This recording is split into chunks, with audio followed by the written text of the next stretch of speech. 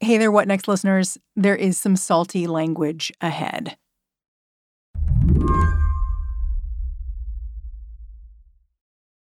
Olivia Nuzzi and her colleague Andrew Rice have got this thing back in their office. They're almost afraid to touch it. And before we opened it, first we just thought, what the hell do we do with this thing? Should we just burn it? Should we send it to the FBI? Like, what should we do?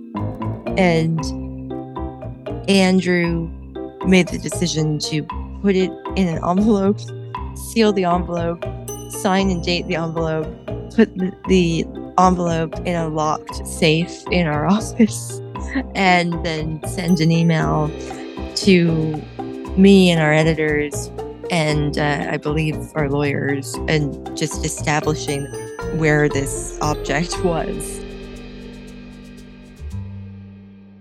This object is Hunter Biden's laptop. Well, sort of. It's a copy of what some Republican operatives say was once Hunter Biden's laptop.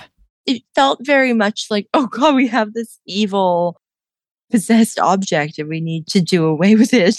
We need to just put it in a straitjacket and keep it somewhere where it can't get out.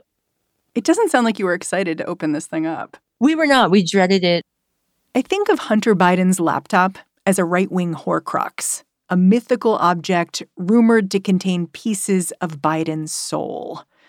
It also seems to contain a whole lot of selfies, some homemade pornography, and email messages hinting at cozy relationships between Chinese and Ukrainian business people and the son of the now leader of the free world. But if you don't read the tabloids or watch Fox News, this laptop might have fallen off your radar. You might not remember, the way Olivia does, Hunter Biden's emails bursting onto the scene in October of 2020, just before the presidential election. They suggested that Joe Biden's son was profiting off the family's name, developing close ties to business people abroad, even introducing them to his father. The New York Post was the first journalistic outfit to get its hands on this correspondence, allegedly buried on Hunter's computer. Hunter's laptop had come to them from the Trump campaign. When it first emerged, my initial reaction was sort of something along the lines of like, I do not have time for this shit. Like, I just don't have time for more fuckery from Rudy Giuliani. Olivia was not alone here. This was the reaction of pretty much all of the mainstream media. In the years since, this laptop has become iconic anyway, totemic even, which is why Olivia felt like now, 2 years later, she just had to get her hands on this thing.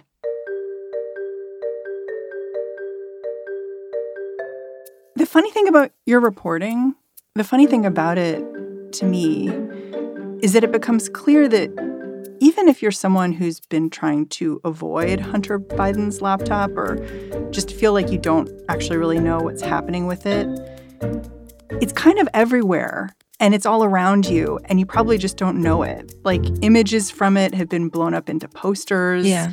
It's inspired Breitbart to make a film. It's like seeped in. Yeah. So why aren't more people talking about it? I think because it's appalling. Today on the show, how this appalling object became a lightning rod for the right, and why the left may need to reckon with that. I'm Mary Harris. You're listening to What Next? Stick around.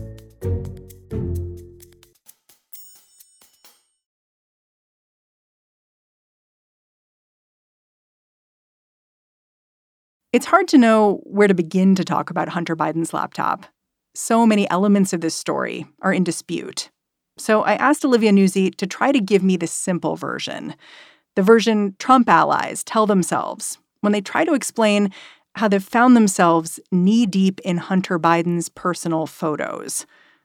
That story starts in Wilmington, Delaware, in April 2019. That is when Joe Biden's son allegedly brought his laptop to a repairman named John Paul McIsaac. With reaction, the man that turned Hunter's laptop over to the FBI and law enforcement, John Paul McIsaac, is with us, and Fox News contributor Jason Chaffetz. John Paul, you put everything on the line here. You were given a laptop.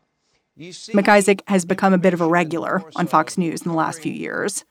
Well, once the story was out and my name was leaked to the public, it's been a matter of, at first, running and hiding. Now it's trying to just rebuild my life and do it in a manner that's not restricted by public opinion of me being involved in a Russian disinformation campaign. McIsaac is a Trump supporter, and if you've caught him on cable, he probably stood out. He tends to wear traditional Scottish garb, a kilt, a hat with a little pom-pom on top. But in person, Olivia says, it's easy to look past all that. There are a lot of people in this story that are just overtly insane seeming. And he really is not among them here. He's your classic nerd. Dude just absolutely loves computers. McIsaac's repair shop had this boilerplate customer service agreement.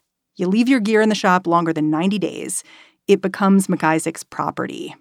3 months after Hunter Biden left his laptop behind, McIsaac says he'd gotten pretty familiar with Biden's digital life, and it wasn't pretty. He claims that sometimes the device is in such a state of disrepair that the way that you transfer the materials from the device is that you basically drag and drop to load them onto a hard drive. So you're looking at every image one by one. He made it sound like it was something that you could basically do passively, but if you were paying attention, you're going to see a lot of stuff, a lot of personal stuff.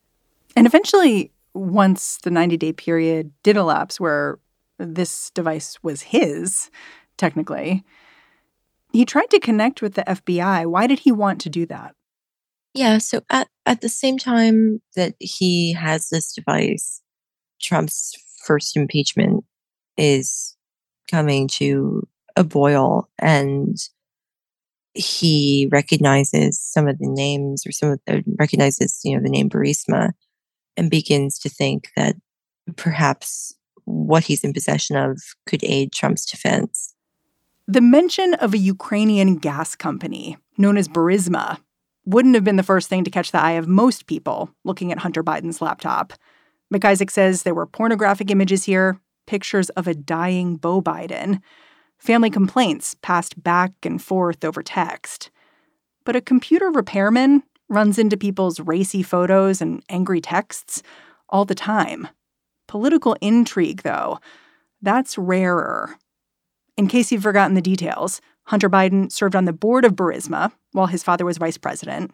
He reportedly earned $1 million a year for this, and it was a role that concerned the State Department at the time. Trump's first impeachment laid out how his administration wanted to exploit this concern and paint Hunter and, by extension, his father as corrupt.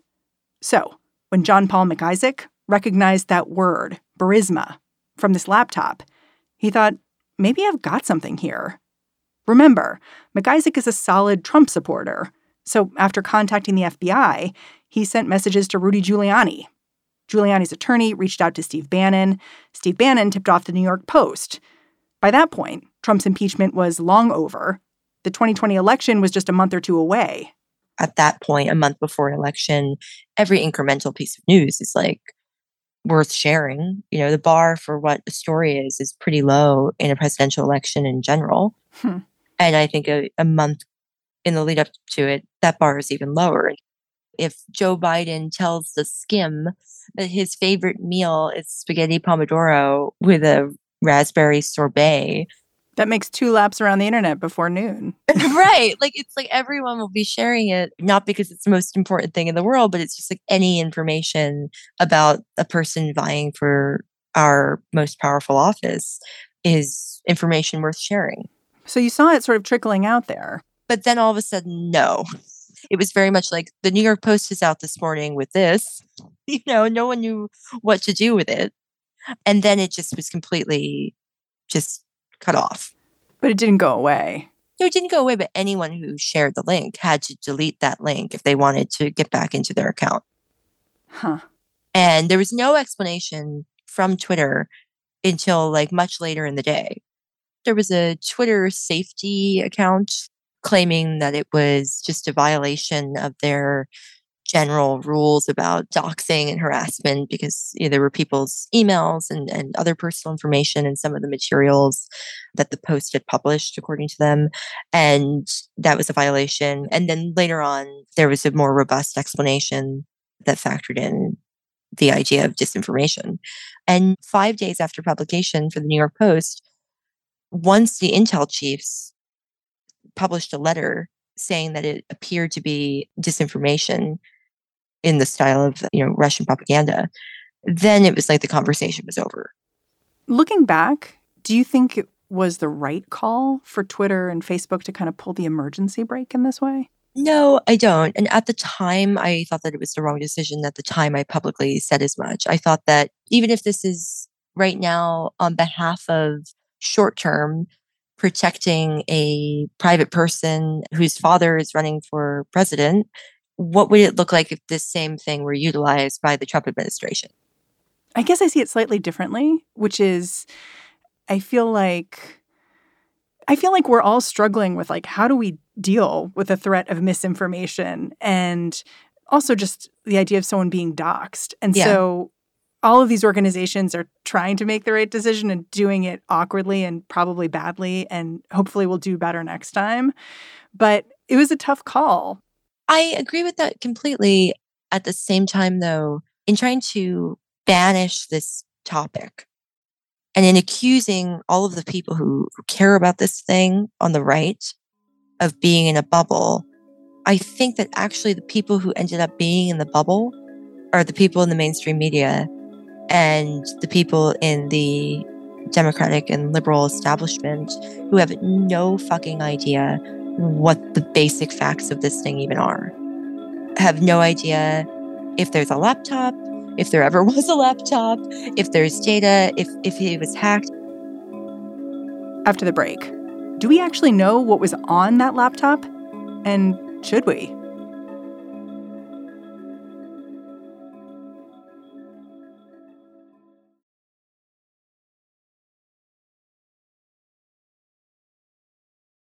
Olivia Nuzzi says even though she's seen a copy of what Republican operatives allege is Hunter Biden's laptop, it's still hard to say what's on it. That's because at this point, the hard drive has been through so many intermediaries, people who have organized and reorganized the content. It's possible that along the way, they inserted something completely fraudulent. Some allege there is proof here that Joe Biden knew about and profited from his son's relationships with foreign business people in Ukraine, in China. But the so-called smoking gun is a little strange. It's an email from a Burisma board advisor thanking Hunter for inviting him to D.C. and giving him the opportunity to spend time with Joe Biden. There's no reporting on Hunter's reply. Nothing that has been alleged about what is on the laptop has been proven. And what I mean by that is not that, like, we don't know for sure if the emails in question are legitimate, if they were really received or really sent, but more like we don't know that the emails were actually reflecting a situation that was real or that was real at one time. And so the most damning suggestion from the people who are promoting the contents of the laptop is that it shows proof that Joe Biden was not just aware of Hunter Biden's business activities, but that he was involved in them and looking to profit from them. And Hunter Biden did not want to comment for this story, and his lawyers did not comment for this story.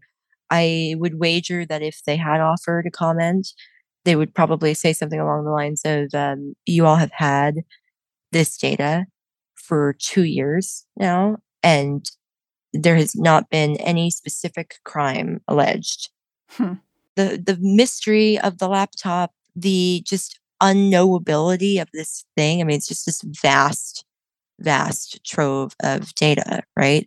And Steve Bannon's got this quote. It's got talismanic powers.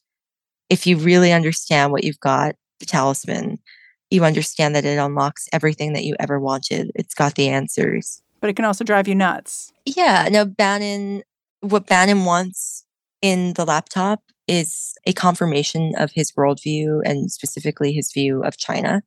What Rudy Giuliani wants in the laptop is a confirmation that Joe Biden, whom he absolutely hates in a deeply personal way, because Joe Biden destroyed his chances of being president in 2007, he wants to find evidence that Joe Biden is a shitty person, a shitty father, and a criminal.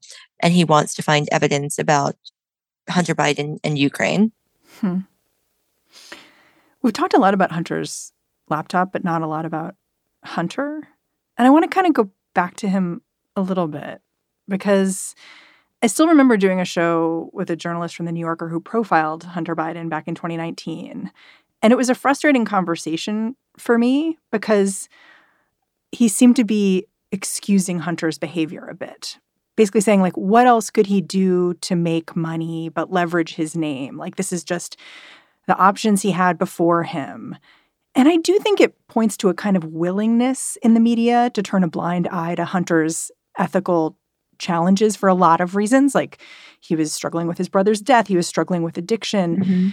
You have one kind of media that is so sympathetic and the other that is so aggressively against. And not really a place in the middle that's like putting together these two and making actually a whole picture of this person.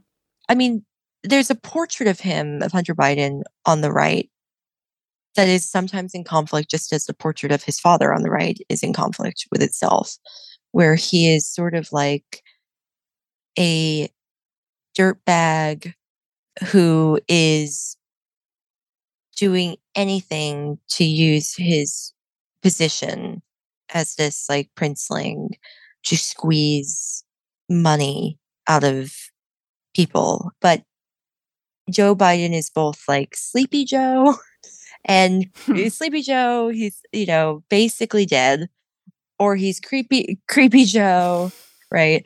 Or he's China Joe, which never really took off. Where he's corrupt. Right, he's corrupt.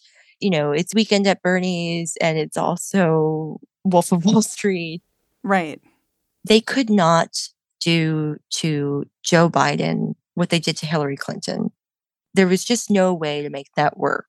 No nickname stuck. There was no chant at a Trump rally that anyone's heart was in related to Joe Biden. But Hunter Biden is maybe different. But Hunter Biden is different. Yeah, they found in Hunter Biden someone who could animate Trump supporters. And it's like Trump won't let him go. I mean, I think that the temptation to say, who gives a shit what he was doing? It's not a big deal, comes from a few different places, I guess. I think that number one is, and this is true of the Bidens generally, I think that because they are quite gifted at talking in a very human way about their struggles, that has the effect of sort of cocooning them from further inquiry, if that makes sense. You mean Hunter and Joe Biden? Yeah, it's almost like, well, we've revealed so much. And any further inquiry beyond what they have determined that they want to reveal feels kind of tacky. I don't know, at the very least, it feels sort of impolite. And I think that whether it is a strategy or not, I think that has served them pretty well. This is not a family or a politician who is tough to access emotionally, right? Like this is not an emotionally withholding, distant executive. We've all seen Joe Biden cry, probably, right? Like more than once. Yeah. And I think there's something about that emotional availability and the readiness to talk about pain that, to me, makes it very complicated. It inoculates you. Yeah. And I don't say that as like I'm sure, like, if anyone from the White House listens to this, they're going to be like, oh, gosh, it's so like cruel to frame it that way. And like, of course, she's being so evil about this. But that's not what I mean at all. It's just sort of like when you reveal that much, you're kind of justified in withholding And I think people feel that on like a visceral level and human level, that like everyone has a right to who they really are and to protect who they really are. And like, it's almost like they're saying, here, you could have this version of us, or here you can have this information about us, or here you can hear about these horrific things that we have endured. And, you know, the price for that is that I get to keep some stuff for me. You know, after reading your really excellent reporting, I started thinking about the fact that I don't think it's actually all that rare for famous politicians to have fail sons, to have people who have challenges in their family. Yeah, there's always one family member like that, right? Yeah. And to me, the data in this laptop raises the question of, when is that a problem voters need to worry about? Like, I looked at this and I thought, you know, more rules around lobbying, more rules about money in politics, that would be good. But then at the same time, to get to that conclusion, you know, Hunter Biden is splayed in front of me, essentially. Yeah. And I think the lack of a vocabulary makes it hard to find a way to talk about. And the lack of a narrative, and not lack of a counter narrative, I noticed more and more, makes it extremely difficult for Democrats in Washington to talk about. Because it's like you're trying to pierce a cloud. Well, the White House is certainly not offering up facts to counter the right-wing narrative with. And so what you end up with is like Amy Klobuchar on Bill Maher a few weeks ago, kind of stumbling through a conversation where Bill Maher knows a lot about the laptop and is accusing the media of a cover-up. They buried the Hunter Biden story before the election because they were like, we can't risk having the election thrown to Trump. I don't know that they've all said this, and I believe strongly. Well, the New York in the Times First definitely Amendment. did. My dad was a reporter. I believe in it. I don't know, and just as I don't know what's going to happen. And Amy Klobuchar can't just outright say, I can absolutely tell you that there is no wrongdoing, there's no evidence of wrongdoing, and a crime was committed against the Biden family by the dissemination of this 217 gigabytes of personal data. That seems like a real liability. Right. And so going into the midterms and going into a potential Republican-controlled House where the Republicans are vowing and planning to investigate the laptop, the contents of the laptop, the big tech, the media, and the intelligence community's handling of the laptop, it seems like, you know, potentially not great to not know what it is that we're even talking about here. And that was sort of the motivation for looking into this in the first place. Olivia Nuzzi, I'm really grateful for your time and your diligent reporting on this. Thank you. Thank you so much for having me. Olivia Nuzzi is a Washington correspondent for New York Magazine. And that's our show. What Next is produced by Elena Schwartz, Madeline Ducharme, Carmel Delshad, and Mary Wilson. We are getting a ton of support right now from Jared Downing, Anna Rubinova, and Anna Phillips. We are led by Alicia Montgomery and Joanne Levine. And I'm Mary Harris. We will be back in this feed tomorrow. I'll catch you then.